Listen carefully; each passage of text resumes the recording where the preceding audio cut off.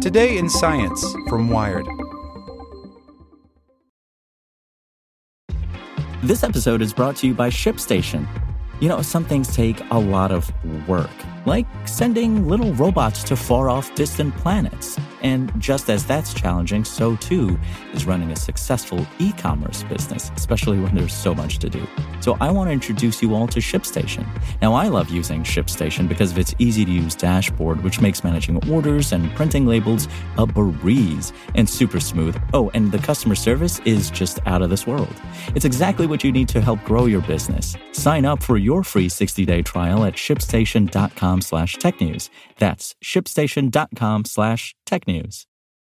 This episode is brought to you by Shopify. Whether you're selling a little or a lot, Shopify helps you do your thing, however you cha-ching. From the launch your online shop stage, all the way to the we just hit 1 million orders stage. No matter what stage you're in, Shopify's there to help you grow. Sign up for a $1 per month trial period at shopify.com/special offer, all lowercase.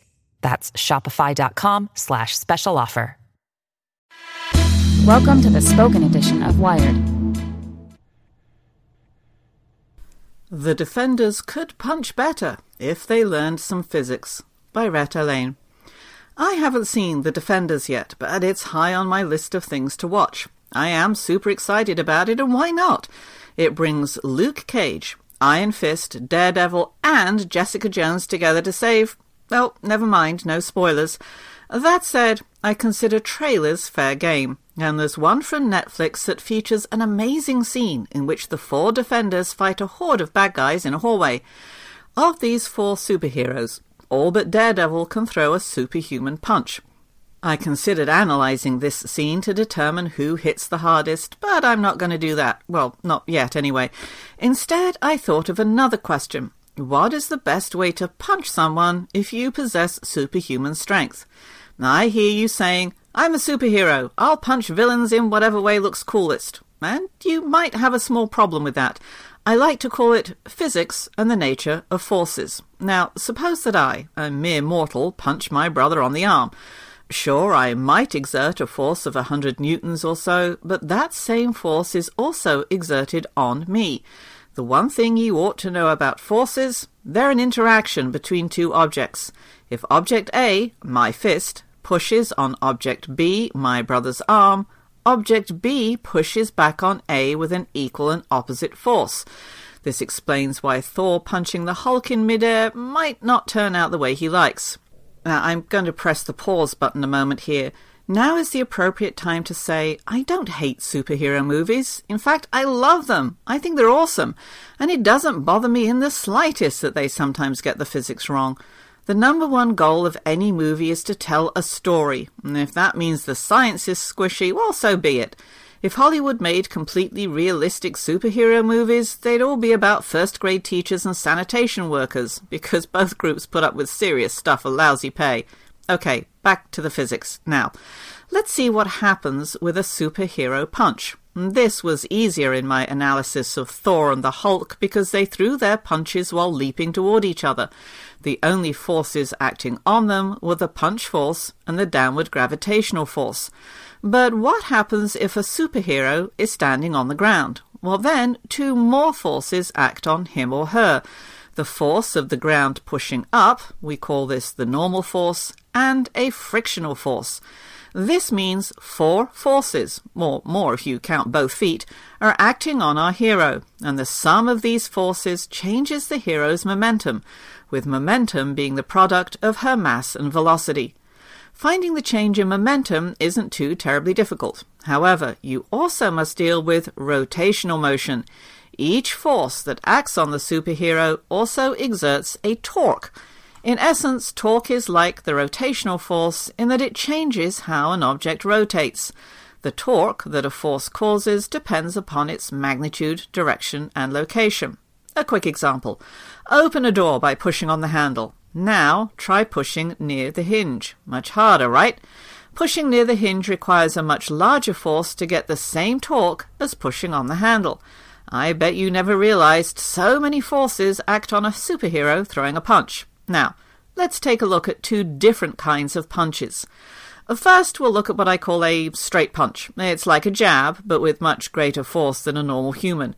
We can assume the guy on the receiving end will go flying into a wall or something, so we'll focus on the motion of the hero. Now, gravitational force pulls down. That seems fairly straightforward. You also have the force of the punch, which exerts a force on the bad guy and on the hero. And don't forget the force of the ground on the hero. There's actually two parts to that. First, a force perpendicular to the ground pushes up against the superhero. We call this the normal force, and it is whatever force might be necessary to keep the hero from moving through the ground. Without it, he'd sink. And then there's the frictional force parallel to the surface. It's proportional to the normal force such that it increases as the hero is pushed into the ground. To examine the motion of the superhero during this punch, I must look at the total forces and the total torque. Now, it should be clear that the vertical forces were boring. If the superhero punches horizontally, you won't see any significant vertical motion. But you could see a problem in the horizontal direction. If the punch force exceeds the frictional force, the hero will increase in velocity to the right. In other words, the hero will be pushed backward by hitting someone or something too hard. And torque presents an even bigger problem. Using this example, a large punching force by itself would cause the hero to increase in rotational velocity in a clockwise direction. The frictional forces also would cause a clockwise rotation. Even if the normal forces have a counterclockwise effect, the total will clearly be a clockwise rotation. So, a significant superpowered punch would make the hero slide back and tip over, and it's hard to look cool when you're falling over. Now, consider a case in which the hero swings a fist with a force that pushes up and to the side. This punch throws the villain back and up as you might expect. Meanwhile, the hero moves down and to the right. The upward punch exerts downward and still somewhat horizontal force on the hero. Two things keep the superhero from sliding backward. First, a small horizontal component to this punching force means you don't need much friction to stop a slide. And second, the increased normal force leads to greater frictional force. But what about the rotational motion of the superhero? Well, again, it won't be as severe as what you see with a horizontal punch. Since the punch force is downward and aiming toward the center of mass, it won't result in a large torque. If you have trouble picturing that, try this. Place a pencil on a table. Push it near the center and notice that it doesn't rotate. Try pushing it at some other point so the force is aimed toward the center. It might rotate a little, but not as much as if you pushed on the pencil eraser with a force perpendicular to the shaft. The same holds true for this punch force. So, punching upward might be the only way to knock a baddie back a good ways. The horizontal punch just won't work nearly as well, unless you ignore physics, which is actually okay with me. I wouldn't make a very good superhero, but I might make a pretty good superhero coach. Too bad I don't know any superheroes. Want to learn how you can make smarter decisions with your money? Well, I've got the podcast for you. I'm Sean Piles, and I host NerdWallet's Smart Money Podcast. Our show features our team of nerds, personal finance experts in credit cards, banking, investing, and more. And they'll help you make the most of your money while cutting through the clutter and misinformation in today's world of personal finance. You'll get clarity on strategies to help you build your wealth, invest wisely, shop for financial products, and plan for major life events. Listen to NerdWallet's Smart Money Podcast wherever you get your podcasts.